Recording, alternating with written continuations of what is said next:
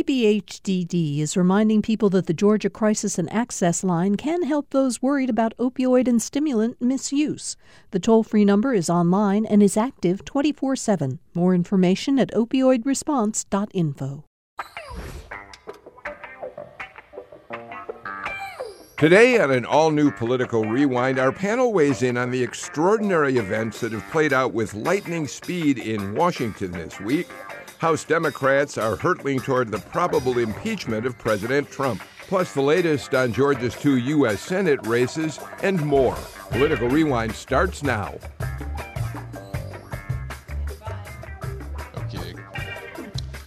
Hello and welcome to Political Rewind. I'm Bill Nygett. All I can say is, what a week. In a matter of essentially 3 days, the Democrats in the U.S. House went from a wait-and-see attitude about whether or not to launch a formal impeachment investigation of President Trump to being flat out in favor of gathering the information, the evidence they say they need. And I think, and I'll ask the panel this, there's very little question that once they gather all of their evidence, they have every intention of going ahead and trying to impeach President Trump. I'll ask the panel if that, in fact, is the case, and we'll talk a bit about how Georgia is involved in all of this. Joining us today, Greg Bluestein, political reporter for the Atlanta Journal-Constitution. Greg, always a pleasure to have you here. You're not only following all the impeachment details, but you're also looking at how Georgia congressional members of the congressional delegation are responding to it. And exactly, and candidates. And candidates as well, and we'll talk about that. Amy Steigerwald is that's Jackie Cushman. Let's go to her first. Jackie Gingrich Cushman is a syndicated columnist, a conservative blogger. I read her at JackieCushman.com. You can also read her on, I always forget where else. On Town Hall. Occasionally the AJC has been running me this month. Oh, I've been very happy about that. So. And you have a brand new book out, which we did a show on, which is online right now for people who want to see it.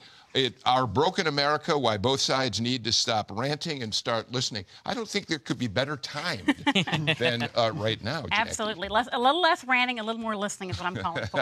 All right. So, again, that show is on our Political Rewind website if you'd like to look at it. Now, Amy Steigerwald, she is a professor of political science at Georgia State University and a frequent panelist on this show. We love having you on, Amy, because you can not only talk about the politics of all this, but you've also got a legal perspective that I'll look forward to hearing about at some point during this show and shows moving forward. Welcome. Excellent. Thank you for having me.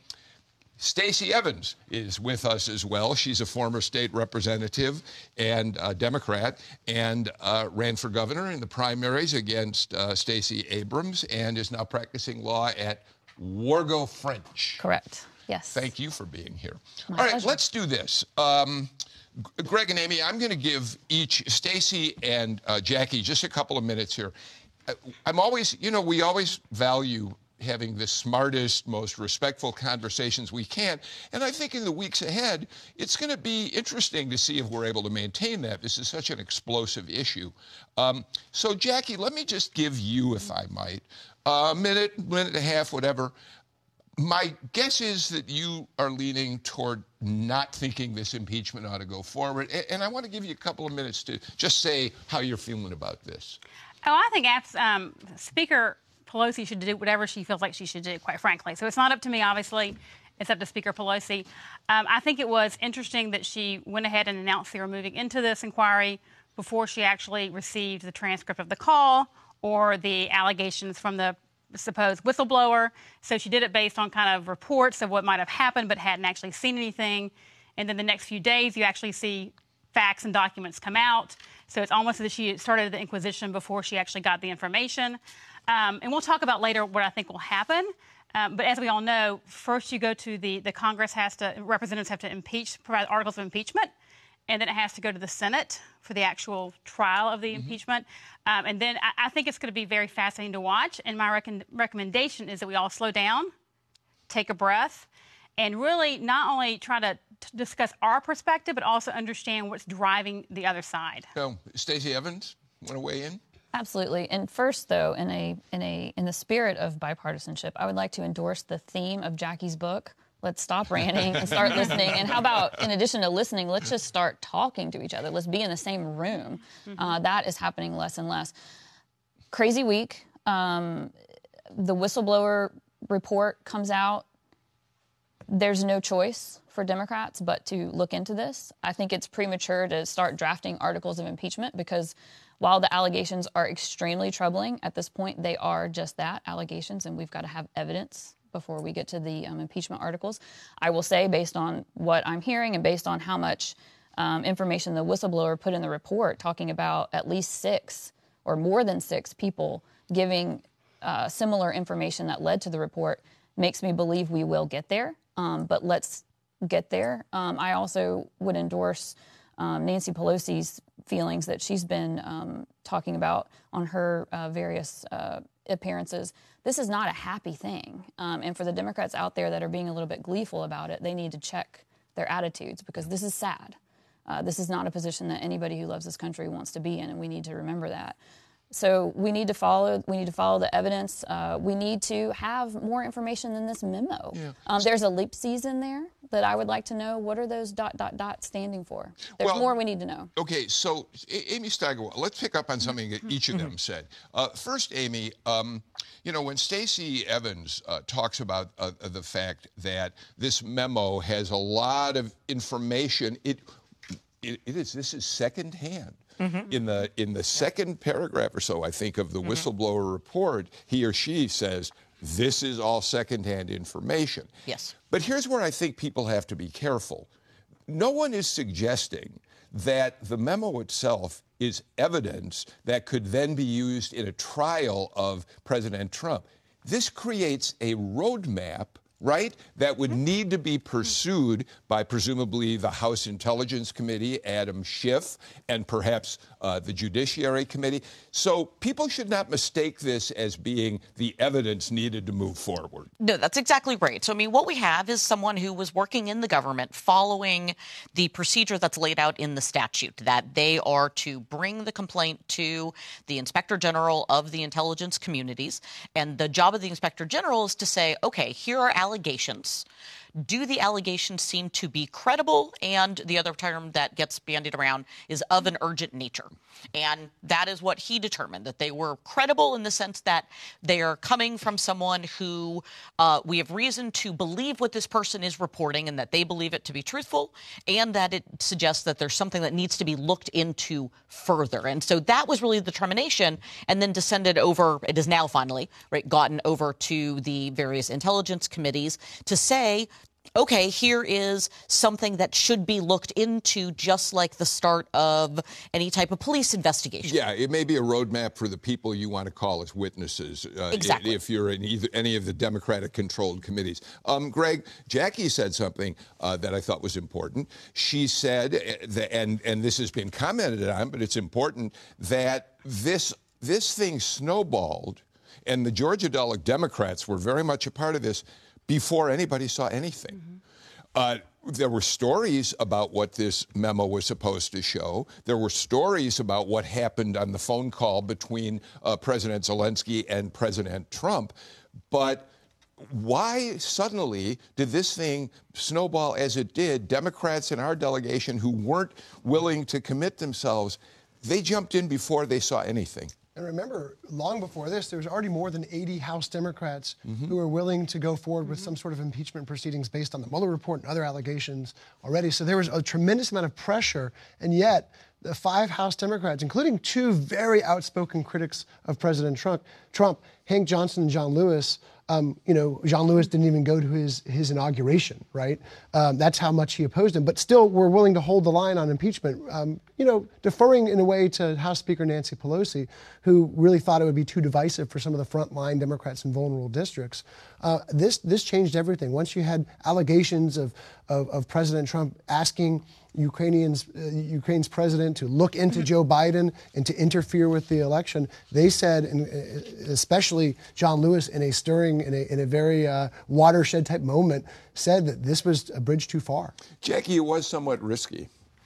For the Democrats I to jump in with both feet before they saw. I think it still is very risky, to be honest. Okay. I think it's very risky. I think to go out and say you're going to, go investigate something when you really haven't received any information. It's all allegations and some, And then what I ask everyone to do is go look at the call. Go look at the call and what President Trump actually said. Well, let's be careful, because the call is a summary.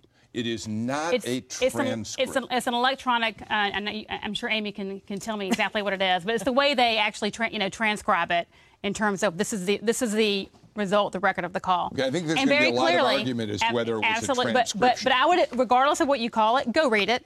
Go read it. Don't listen to reports about it. Don't listen to reporters talk about it. Don't listen to me talk about it.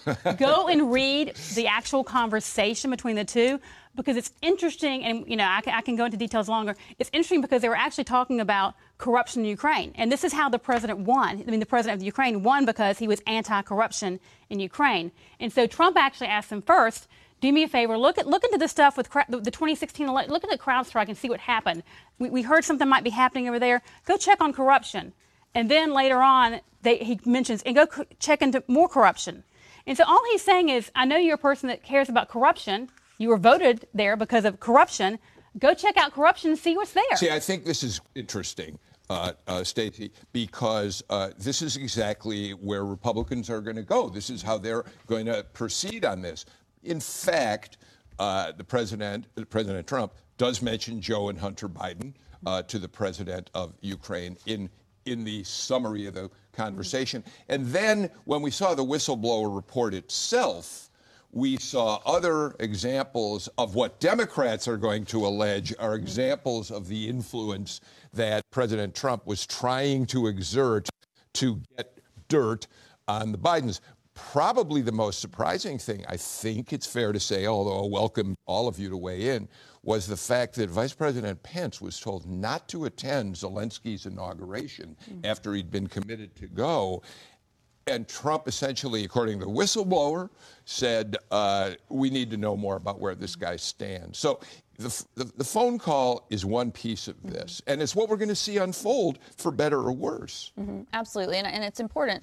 When I use the word memo, I'm talking about what a lot of people in the media have been calling the transcript, because it's not a transcript. It's a summary. It's a memo, and the whistleblower report is the whistleblower report. But I will agree with one thing Jackie said, is that the way that the memo of the call is being reported it's a little bit different than if you read it. But the one thing that is important is that where the ellipses are in this summary, in this memo, and it's right after President Trump starts talking about CrowdStrike, and we really need you to look into this. And those are very crucial ellipses.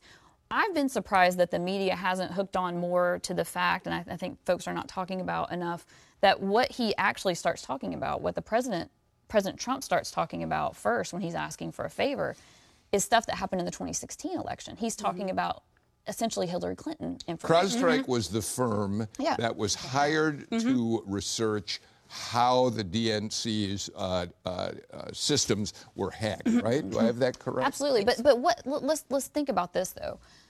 Certainly we need more information, and I said that from the beginning. But if you look at Trump's behavior, it's very telling. The first thing that he does is start attacking the whistleblower and attacking the people who told the whistleblower things. Isn't that natural? Not saying that it's wrong. He's just saying who told. He's not saying why did somebody inside my White House tell the wrong thing. He's saying why did they tell? And then you hear Republicans. Let me just finish. Right. This is important. The Republicans were talking a lot about hearsay, and you touched on that a little bit. I'm probably the only one at the table, I think, that's actually represented whistleblowers. And I can tell you that whistleblower complaints usually start as hearsay, because the people that maybe said the things they shouldn't have said, they're not going to come forward and talk about it. If you see something, say something. That's what this whistleblower did. And we can eventually get direct testimony from those folks, but that's how you start. So this idea that, we shouldn't pay attention to this because it's secondhand knowledge, it's hearsay, that's malarkey, as Biden would say. So, Greg, should we really expect anything less from the president, who is under attack now? Maybe for good reason. Maybe we'll see how that plays out. I mean, certainly when Richard Nixon was impeached, he put up a fierce defense, accused the Democrats of trying to push him out of office. Bill Clinton, I did not have sexual relations with that woman. I mean, I'm a little. It strikes me that the media is making a lot about Trump's fiercely defending himself. Now, he may have gone too far in saying this is treasonous behavior. Yeah, and look, it's the same sort of behavior pattern he showed doing the Mueller report, too. Witch hunt, no collusion, witch hunt, no collusion. He's been tweeting up a storm pretty much every day. He's also corroborating, before this report came out, he also corroborated some details for the media himself, like the fact that he had spoken to the Ukrainian president. Yeah. You know, he went on the record before we had the the full details to say some of that. So that's been important too, to help kind of give us some more information about what is. So that leads to me those two questions. There's two questions that run in parallel. One is why Nancy Pelosi decided now was the moment, which you've all talked about. The second. Why did the insiders in the White House, apparently enough to convince the president to move, why did they release the summary of the phone call? And then why did they say, yeah, we'll declassify the whistleblower memo and put that out there as well? There are a lot of people apparently in the White House that think that was a bad move. What's your take on that? It is difficult at times to discern strategically what is always going on in the White House. And I think that this is a good instance where I'm not sure that I think it was in many ways a response of the president. I think he said, I don't see a problem with the transcript, so let's just release it. What's the problem here? You all are suggesting that there's some concern in releasing it. I think we should just go ahead with that. And so I think that that's a lot that is within it. And a similar thing, the whistleblower complaint one is a little bit more difficult. I mean, at least when the acting director of the National Intelligence Agency was testifying, his comment was that it was always going to get to the House and get to the Senate. It was just a question of when. He said it was because there was this question of exactly where executive privilege was, but it was a delay, not a refusal to turn it over. I think the other thing with Nancy Pelosi and sort of trying to discern what's going on, the commentary that has been said by a lot of Democrats is that one of the things about this instance and the allegations here is that it's an easier one to understand. That for people that it sort of pushed it over because it's pretty simple, right? It's this question of people understand the idea of quid pro quo. They understand the idea of pressuring people in a way that perhaps was more difficult for people to follow after reading the Mueller report. You're right. I mean, the whistleblower report, this whole whistleblower complaint has got more traction in a few days than the Mueller report had in years. Yeah. And that's astounding to me. Yeah. Jackie, let me throw something out to you, and then please say what you want. I wonder if both Pelosi and President Trump and those who wanted him to release all this were not, in fact, Pelosi finally, the 7 freshmen who wrote an op-ed piece last Sunday in the Washington Post saying the time is now. These are all people with either military or intelligence backgrounds, making a very forceful argument that it was time to go. It strikes me that Nancy Pelosi finally realized she had to give in to the growing momentum of her own caucus. Similarly, I wonder if releasing the summary of the phone conversation and the whistleblower report was not President Trump's. I wonder if there were people saying to President Trump, this is serious, it could be bad, you've got to hold your own Republicans in line, and you could start getting some pushback from people if they think you're stonewalling on this. I mean, that's pure theory, but I wonder. So let's back up to Nancy Pelosi and the Democrats. And I think you're exactly right. I think Speaker Pelosi has tried very hard to hold the line about impeachment because she's very smart. She's a great fundraiser. She's been trying to keep that caucus together, and she's had a tough time. And finally, quite frankly, I think she said, I'm just going to have to go. I think, unfortunately for her, she did that before she actually had information in her hands that came out in the next 2 days. So I think there is a timing issue. Quite frankly, I mean, President Trump, ever since he's been elected, when the next day people woke up and, couldn't go to class or couldn't think about it or needed to call in sick, I mean, we have had Democrats trying to impeach him for one thing or another or to build a case. So I think we need to be very careful.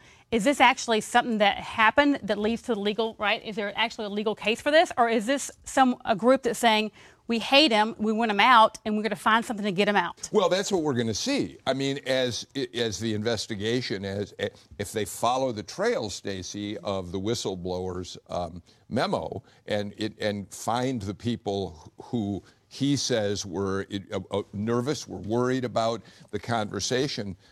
We're going to see this all play out, most of it in public. Absolutely. Well, here you have a whistleblower who's part of the intelligence community, relying on information from folks within the White House. You're not talking about an angry mob of Democrats coming for the president. You're talking about folks inside the Republican and Trump circles. So, and you also start with a whistleblower who was found to be credible by the Inspector General and the Director of National Intelligence. So we're talking about a very credible whistleblower and a very credible and well-supported group of allegations. And so the Democrats are well on their way to articles of impeachment, I believe. All right, let's do this. Let's get our first break of the show out of the way. And when we come back, I want to look at this in sort of put this in a historical perspective with all of you and get your take on that. Right now, let's go to a break. We'll have more Political Rewind in a moment. Everybody okay? Isn't North Korea already posing an unacceptable threat? As this regime continues to perfect its long-range nuclear capabilities, it's just a risk that the world cannot tolerate. 1 out of every 4 times a fire truck leaves the station, it's for an overdose case. So this House bill is dead on arrival in the Senate. If that is the only bill in town, that means we will have a shutdown.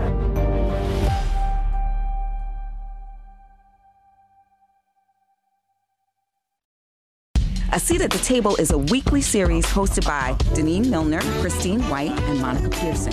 The mission of A Seat at the Table is to let African-American women have a platform to educate communities about the Black women's experience, life, and journey. Today, we're talking about using the N-word. Is a college education still necessary in today's world? Today, we're talking about what it means to be woke. From credit to entrepreneurship, Black women are about our business. Join us for A Seat at the Table on GPD. Greg Bluestein, an ongoing debate from certainly before this week, this accelerated week of activity, has been if Democrats launch a formal impeachment of the president and decide to bring articles of impeachment, will it help or hurt their chances in the 2020 election cycle, right? And that is still got David Brooks in the New York Times at the end of this week had a column saying Democrats are right that this is a corrupt president, Brooks thinks, but they're wrong about impeachment, and he lays out all the reasons it's going to hurt him in 2020. It's been a big issue. Yeah, we know it will reframe the debate around 2020, if not completely around impeachment, but to a large degree around impeachment. And you're seeing Democrats in these competitive districts, like Lucy McBath is ground zero for that, right? I mean, she represents a district that was once so Republican that Democrats didn't even bother to challenge it. Yeah. She defeats Karen Handel last year, and she's been really, really iffy about impeachment even long before this. I was at a town hall meeting with her not so long ago, and about half the crowd wanted her to be full bore, go for impeachment, and the other half was very concerned about it, and polls show the same thing. A big, back then, we haven't seen recent polling, but about 60% of residents of the 6th District, Democrats and Republicans, were concerned about impeachment. So she'll be right there in the middle of that. So how does that play out? You've all of the members of the delegation, save perhaps for Lucy McBath, who's been a little more equivocal in her comments about this, have now said, yes, we need to move forward. So that's fine for Hank Johnson and John Lewis. They're safe. Yeah. But what about a David Scott, who often is willing to take up Republican positions in the House, who's got at least one strong challenger in Michael Owens, used to be a panelist on this show. It was a little bit, perhaps, he had to do this, didn't he, or face real approbation from candidates. Yeah, if you ask Republican Senator David Perdue who his closest ally across the aisle is in the Capitol, and it's David Scott. So this was an interesting position for David Scott to take. Tamar Hallerman, our Washington correspondent, and I were conversing before all this, and we both said, we don't know if David Scott will do it. And then he did. Yeah. And it shows you the interesting dilemma that Democrats are in, too, if they don't take this position and they have a primary challenger, because Michael Owens was out in April calling for impeachment. Yeah. Amy, we're all so focused on how suburban women are going to vote in 2020. And the conventional wisdom has been that up there in the 6th and 7th District, we think that, did I say Republican women? I should have said independent suburban women. I think the question, we've all said they're the key to the election. So we're going to be watching very carefully to see how the impeachment plays with that voting group. As Bluestein says, so far the polling has shown that the American people really are not enthusiastic about impeachment, although the numbers have started to move today. I was going to say, at the end of the week, we saw a bit of a shift in the numbers. It's now actually 49% in favor. And what I found most notable about the numbers was that the shift in favor was not simply among Democrats and independents, it was also among Republicans. And so they had about a 9-point shift in favor. It was obviously a larger shift for the Democrats. So I think some of it is also, there has been a view that people are against it, therefore we shouldn't do it. The historical record suggests, so similarly, right, when Nixon, when the allegations were first brought forward, it was not, in fact, strong support to remove him from office. By the time he did resign from office, the numbers were overwhelmingly in support of that. And so I think there is a lot of play here as information comes out and as these issues are dealt with, to look at it, because certainly why would people be in favor right now if they haven't seen information? Stacey, I think that's right. In some ways, this reminds me of the fantasy matchups that we have. If President Trump, if he faces so-and-so, who will win? Those are fantasy matchups. They're meaningless until the campaigns are joined, the races joined. And in some ways, the early numbers on impeachment are like that, too. Before it became real, it's one thing. But now that it's real, the numbers do seem to be moving a bit. It's different. The numbers have moved a lot. And that's just with the report, essentially the allegations. When we start hearing testimony, I think you're going to likely see those go up even higher. So there's a lot being said, the Democrats are going to shoot themselves in the foot because they're doing this. Well, first of all, they're doing their job. And you usually don't get fired for doing your job. But secondly, public opinion is moving with them. And as long as the Democrats can keep doing what they've been doing in the House, which is in addition to investigating the president, which is their duty, they've also been passing measures to address gun control. They've been working on health care proposals. So they're also addressing the issues that Americans and voters care about. It's just that the Senate's not taking them up. And I think you saw Nancy Pelosi this morning hold a press conference to specifically talk about the work they've been doing on health care, gun control, et cetera. So they're very aware. Nancy Pelosi is very aware, and the Democrats are very aware that they've got to walk and chew gum at the same time, so to speak, and they're doing it. The only thing I would question here, although Amy's looked at polling that shows this, I can't imagine that Republicans in big numbers are suddenly going to, they are so devoted to President Trump. It'll be interesting to see which demographic of Republican voters may be more inclined to say, yeah, we ought to impeach this guy. And I'd also have to look and say, who are they talking to? Because quite frankly, and obviously I disagree. I think this is an investigation in search of a problem because they hate the president. And I think a lot of Republicans feel that way, quite frankly, that they're just trying to, they've tried for years to do, Russia. They tried to do this, that, and the other. This is the latest thing that we are going to try to find some information, because right now it's allegations, so that we can find a reason to go after Trump. So I think a lot of Republicans are like, let them do that, because quite frankly, they're going to look not so bright at the end. What my concern is that if you already see this happening with the Republicans, is that they're so busy attacking the Democrats about this that you still have this big middle that no one's really listening to. And so again, back to my book, Our Broken America. Not that I'm trying to chill from my book, but I do think. I know. No, but I do think on both sides we need to be very careful that before we say, we need to listen to what's happening. And quite frankly, for people who are so determined to hate Trump and want to find reasons to impeach him, I think Republicans should stop and say, why is that? What are we not communicating properly? What can we do better? I think we should use this as a learning opportunity. All right, let me, Greg, I want to go back and look at a little history here to see how the impeachments in fairly recent American politics played out in terms of electoral politics. So let's go back to Nixon, and stick with me on this. So the break-in at Watergate and the arrest of the 5 burglars happened in June of 1972. In August of 72, the Washington Post, which of course Bernstein and Woodward were driving forward, had the first report that tied the re-election of the president, his campaign, to the break-in. In October, the Washington Post reports an FBI conclusion that the break-in was part of a larger spying operation. So we see a case being built for Nixon and his people playing fast and loose in this election process. But on November 7th, Richard Nixon wins a landslide. He wins 61% of the vote. He loses only one state, and simultaneous to that, Republicans gained 12 new seats in the House, and Democrats lost 13 seats. So my conclusion, and we ask you all about that, but then let's keep going.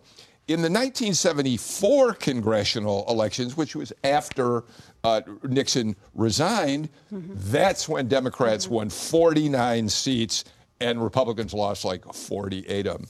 So mixed results on what the impeachment really was all about. I mean, of course, Nixon was never formally impeached, nor was there a trial. He resigned. Yeah, I mean, different data set, but it shows you how these investigations really do shape these races. Even though there was other debates and there was national security debates that dominated a lot of the policy discussions, the American people couldn't get away from the daily investigative. The investigations were on TV. There was daily news about everything had to do with revolved around impeachment, and it looks like we're heading down that road this year too. Amy, you're a numbers cruncher. What do you make of the varying fortunes of Republicans and Democrats around that Nixon impeachment? Usually, if you've got a president who is doing well and the polling is already up, then if they win re-election, they're also going to bring members of their party with them. Yeah. When you get to the off election on some level, because 74 was a midterm election, the president in power, his party almost always loses seats. During that, it's precisely what we saw. So that's why, even if 2016, right, if we see sort of a decisive victory there, in 2018, we see President Trump losing seats, and that's generally what happens, right? So the expectation is that in 2020, right, particularly if President Trump is to win re-election, that he would stay, that the seats would stay pretty stable. And then in 2022, they would probably lose more. And so the issue that's going to come in here is, on some level, what happens before 2020? I guess the difference maybe with the timeline that you laid out is that there's simply more time. There's 18 months. And so theoretically, more of the investigation could be finished, which can have really important consequences then for the election and public opinion. And I think it's notable also that it could have it in both ways, right? So even though right now we see more people being open, right, in the sort of numbers towards impeachment, it could also be that as more investigations are done, that those numbers also go back the other way. Right. People say, wait, there really isn't any there, and so we're not going to follow through. All right, Jackie, let me take you to an impeachment that has particular significance in your personal life. 1998, President Clinton is impeached.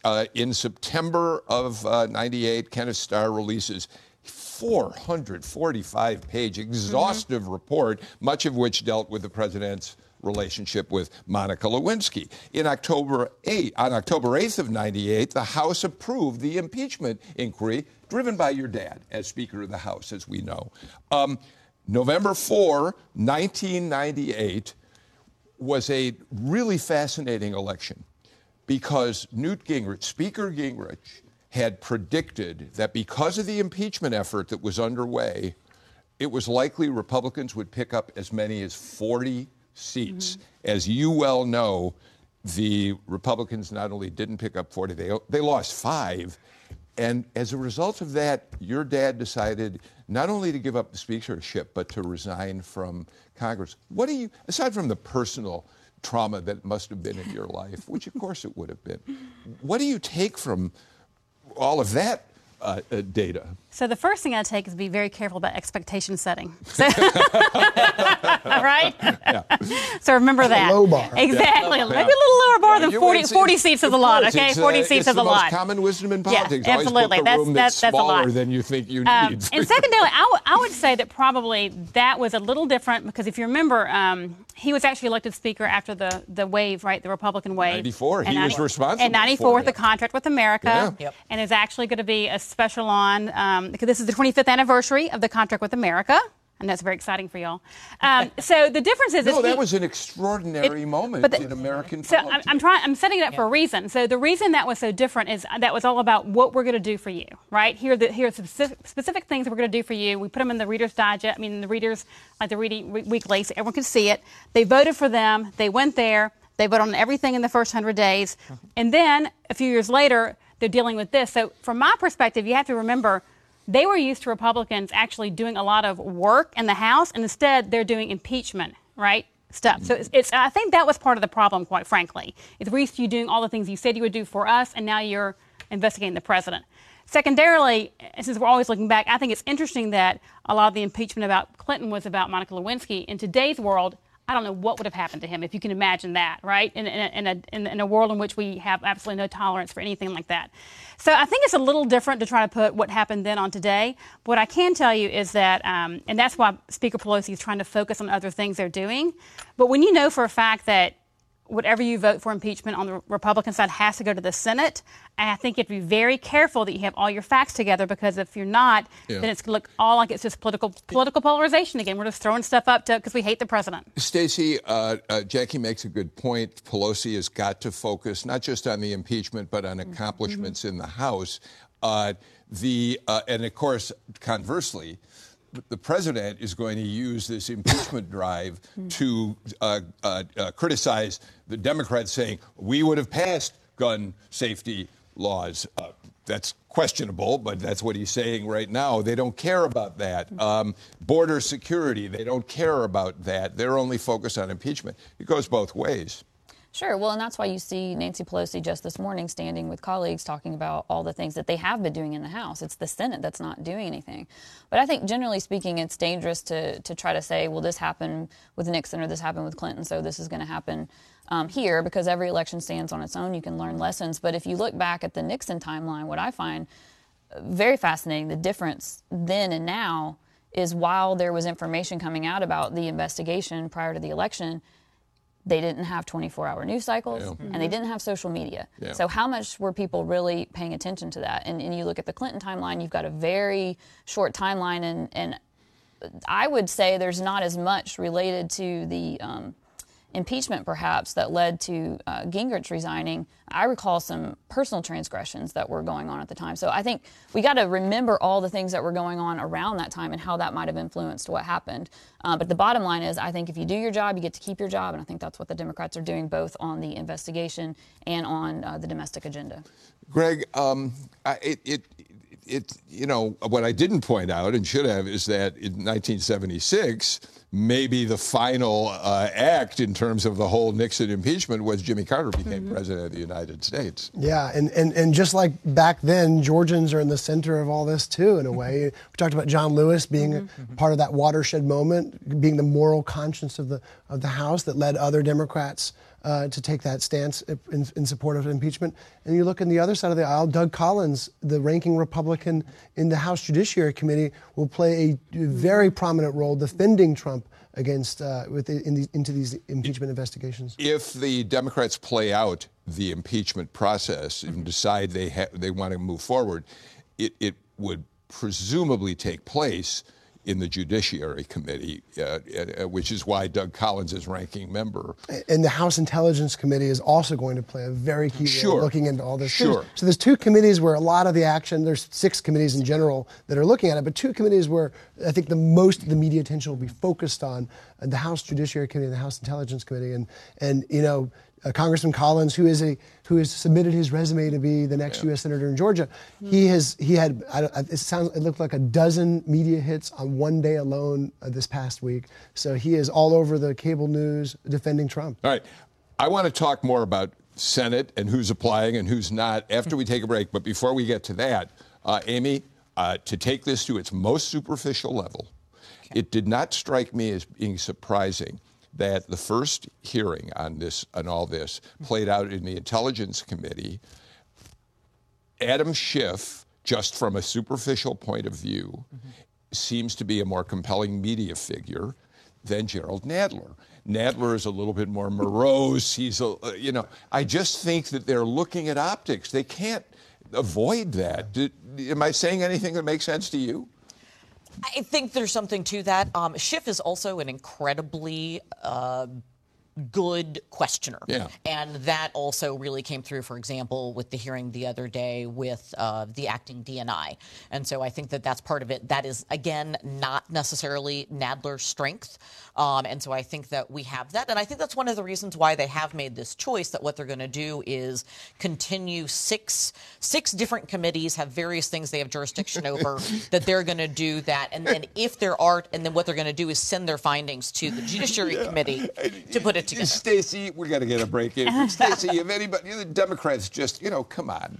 6 committees, 6 different messages out there. I mean, that's where Democrats really risk not being able to have a consolidated message, isn't it? I agree. I mean, we've got to get on one page. We've got to get our talking points lined up. And 6 committees, 6 chairmen. That's a lot of cooks in the kitchen. Jackie's loving that. They got to figure out what the message is. They got to find something first. They got to find something first. We got to get to a break. When we come back, I do want to talk about the Senate race and talk about the various people who've applied under Governor Kemp's really interesting concept of opening this up for anybody who wants to submit an application and a resume. We'll do that right after this. Show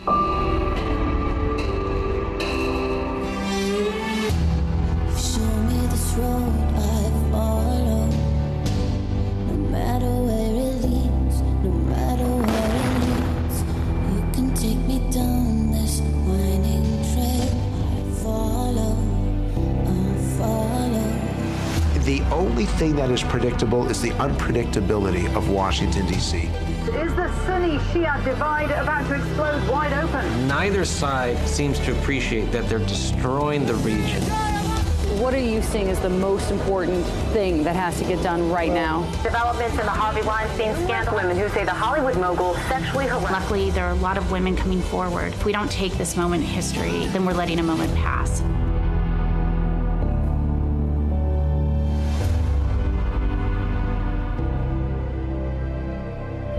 Don't miss it on GPB. So Greg Bluestein, I feel a little bit vindicated. I've been saying on this show for several weeks, and all of you on the panel have said, oh, no, you're wrong. I've said that President Trump sees Doug Collins as being far too important as a defender of his in the Judiciary Committee and doesn't want him to be moving over to the United States Senate. Doug Collins has applied for that Senate job, the open seat, the Johnny Isakson seat. And now it appears that maybe that's exactly what will happen in the impeachment process, yeah? I mean, he is going to play a key role as a Trump defender. Remember, whoever Governor Kemp appoints as U.S. Senator wouldn't take office until early next year anyway. Senator Isakson's not stepping down until the end of the year. And so presumably, Congressman Collins or whoever it is can continue playing this role until the first. Yeah, and remember, it's going to go over to the Senate after that. So the Senate will act as the jury. All right, I keep but saying I should drop this theory, but but there's so many calculations involved, and really, I think it's going to come down to who Governor Kemp, whoever's on his short list will presumably pass the Trump test too. Trump will have influence, but I don't think he'll have the final say. So it's going to be down to who Governor Kemp wants to be on the ballot with, really, in 2022 as well. Well, the other thing that's interesting, Jackie, is that whoever he appoints, presumably, if it gets this far, will be on the Trump jury in the Senate. Well, if it gets that far, and I agree with you, actually, Bill. I think Doug Collins is incredibly important for President Trump where he is. And I think he's doing a fantastic job. So I think, if I had to make that decision, I would say, please stay there because you're doing a great job. I do think it's interesting that Kemp opened this up to anybody. And I think actually Republican or Democrat. So you could be a Democrat and put your name into this process if you wanted. But there are a lot of calculations in terms of who is the right fit, who can possibly expand the base. I think there are a lot of things he has to think about. But I think it's fascinating that he's chosen to do it this way. We learned the other day that Tom Price has thrown his name in the hat. He served 8 terms? 6 terms, I think it was something like that in the House, and of course had a short-lived career as HHS secretary. I wonder to what extent Republicans in Georgia he may not get to that point, but I wonder what his standing is with Republicans, given the scandal that erupted around his travel. I have no idea, quite frankly. Amy might know from polls or something else. But Well, I I mean, he was brought in as one of the major health policy advisors for Kemp during the transition. Yeah. So I'm not sure what that means then sort of more broadly, but at least it suggests that Kemp still values his input on things and wanted him close during the transition. Yeah, but the question, Stacey, is he embarrassed President Trump. Absolutely. And President himself. Trump is going to have a say in all of this, as we've said. Absolutely. I mean, he might not have the final say, as you say, but Kemp is not going to appoint someone that President Trump doesn't approve of. But in my book, please, let's pick Tom Price. Democrats would love that. Let's go for it. So who else do we have in this open seat race these days? I mean, not. We have more than 450 people who have applied. Wow. 450. But many of them, some of it is jokes. Some are, some are people who are not going to be seriously considered. We don't have as many big names as a lot of people thought they would. There's very few names from judiciary, from law enforcement, from the business sector, and I'm talking about CEOs of, people who could be expected to run a $25 million operation, because that's likely at least the floor for what this could cost. We have Congressman Collins, as we mentioned. We have former Health Secretary Tom Price. We have Public Service Commissioner Tim Echols. That was an interesting applicant. Yeah, we have State Senator Tyler Harper. We have a former State Senator Judson Hill. We have a few, people with elected experience, but we have a lot of people who are either sitting on the sidelines or have ruled themselves out. U.S. Attorney B.J. Pack, who some people in the Kemp world wanted to see apply. He said, no, I like the job I have now. He would have been a very interesting... Yeah, Pack is clearly loving his job as U.S. He's in the middle of City Pack Hall. has a lot of work to do, so let's let him do his work. He's very busy. Yes. But we haven't seen too many candidates for other, like Karen Handel. If she were to apply, I'm sure her Republican adversaries in the 6th District would clobber her for it. We haven't seen any judges, really, at least any prominent judges. So it puts a lot of potential candidates in a bind. One of the things that's been interesting to watch, Amy, is that there are people in Kemp's administration who were just elected. Chris Carr, the Attorney General, first term elected to that office. Jeff Duncan, Lieutenant Governor. You might wonder if this open seat were happening at another time, after they'd served a little longer in those state jobs, whether they might go after him. I read Greg Bluestein telling me in the paper that Chris Carr hasn't been mounting any kind of campaign. And maybe they understand they would look awfully opportunistic if suddenly they decided to jump in and in the long run alienate Kemp, who wants him in their constitutional roles here. Well, what we don't know, but what would be interesting, I guess, if we were able to be a fly on the wall to find out, is what kind of conversation is there happening right now, for example, between the governor and the lieutenant governor on this, right, as to whether or not, because one might imagine that the lieutenant governor might want to go in for this seat, but at the same time, it is a little awkward. It's only, they're going into the second year that they've even been in office. He also doesn't know if he's going to be chosen, which I think makes that also much more difficult, because that would be sort of personally embarrassing if he was to put it in and then wasn't chosen.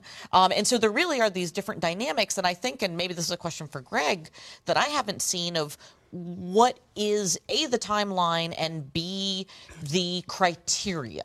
That's what makes this so intriguing for a lot of these potential applicants. There's no deadline. Any minute. December 31st. Exactly. Senator Isaacson's leaving, But he could cut it off tomorrow. Right. And I think he'll probably say something before he cuts it off, because there's a lot of political procrastinators out there. But yeah, if you're Jeff Duncan, look, if you're Kemp, and Jeff Duncan's been your fiercest ally. They worked hand in hand on so many different pieces of legislation, and he won't get to appoint Jeff Duncan's successor. So that has to play into it too. Well, Mike, it's all well and good that Kemp has this online application process. That sounds great for the cameras, but my guess is that there are still folks talking to Kemp behind the scenes, or people's people are talking to Kemp's people behind the scenes. And if Kemp wants somebody else, you may see an application come in at the last minute. I mean, it happens with the judicial nominations all the time. They'll send over a short list to the governor, and he's like, no, I wanted so-and-so, and then suddenly you'll see that person's name pop up on the short list. It happens all the time. I mean, but I say, look at who Kemp has appointed so far. in different positions. I mean, look at the Commissioner of Insurance. Look at the judicial appointments he's had. I think they've been fascinating and very smart. He's I think he's drawn a lot of accolades from both Democrats and Republicans for his appointments. And I think he really does have an open mind about who really is the best fit for Georgia, knowing that of course they have to run on the ticket next time along with Perdue and Trump. But I think he's been really, I think, fascinating with his appointments, and I'm sure he'll continue to be so. All right, before we run out of time, Stacey Evans, what about the other side of this, the Democrats? We keep hearing names. We heard names like Michael Thurmond. We hear names like Jen Jordan, Nikema Williams, state senator, chair of the party. Sherry Boston. Nobody's what? Sherry Boston. Sherry Boston. Yes, the DA out in DeKalb County. But we haven't heard anybody who's declared at this point, to the best of my knowledge. Yeah, and I don't think you will for a while. I think Democrats are being very smart in this. It's a different kind of election. It's not a primary. It's a jungle primary. Everybody's going to run at the same time. We know from the 6th congressional district special election that having one Democrat can be very helpful, and that's our best shot to win this seat, is to have one Democrat. And I think that everybody's being very thoughtful. I know a lot of people are talking to each other. I think this is going to be a collaborative decision-making process about who goes, and then I think everybody else is going to step back. Greg, are you picking up any intelligence at all about who's ready to make the move? You're as plugged in as any reporter. Not who's ready, but they're in Washington. They're making phone calls, as Stacey just said. Jen Jordan was in Washington just a few days ago. So is Ed Tarver, a former U.S. attorney from Augusta. He was in Washington a couple days ago. So they are making the moves behind the scenes, but we haven't seen anything public yet. All right. It strikes me you're going to have to raise so much money that I don't know how long, Stacey says, not anytime really soon, but somebody's got to start raising money for what would be an incredibly expensive raise. They're going to have to start raising money. I mean, I would imagine that probably what a lot of the candidates or potential candidates are thinking is that this is going to be a time where they're going to get a lot of support from the state party and also the national party. And so and also if in fact the party is able to exercise some control, and this is, of course, a huge debate in political science about whether or not the parties really matter whatsoever. But if they are able to somewhat winnow the field, particularly of making it so that there's only one Democrat, right, in this jungle primary, then it also makes it a lot easier to raise money than if you're also raising money, right? Because otherwise, we think about raising money right now, but remember, nobody is raising money for a general election. People are only raising money for primaries. Yeah. All right. We are completely out of time for today's show. I really appreciate all of you sharing your insights, your opinions on this extraordinary time we're living in politics today, making your book all the more relevant. What is it called again? Our Broken America. Jackie. Stacey Evans, thank you so much. Amy Steigerwalt, glad to have you with us. And Greg Bluestein, always great to have you. You'll be back with us on our show on Wednesday when John Ossoff is going to be coming in. We've tried to give each of the Democratic Senate candidates who have stepped up and made their campaigns official an opportunity to do some, to talk with us. So he'll be getting his turn, as all of the other Democrats have. We've invited David Perdue. We'll wait and see at some point whether David Perdue wants to come in and talk to us. So I look forward to seeing you then. I'm back at 2 o'clock tomorrow with another Political Rewind. And all I can say to everybody out there is we've just finished a big fundraising drive here. Our radio pledge ended just at the end of this past week. And I'm told that those of you who are fans of Political Rewind have been exceptionally generous in helping support the work that we're doing here. And for that, I am more grateful than I can ever tell you. We're a state agency, but as I say all the time, the state money pays for infrastructure, programming, our salaries, all come from how you support us with your dollars. So just as we end the show today, thank you for everything you've done to support GPB Radio. That's it. I'm Bill Nigut. See you tomorrow at 2.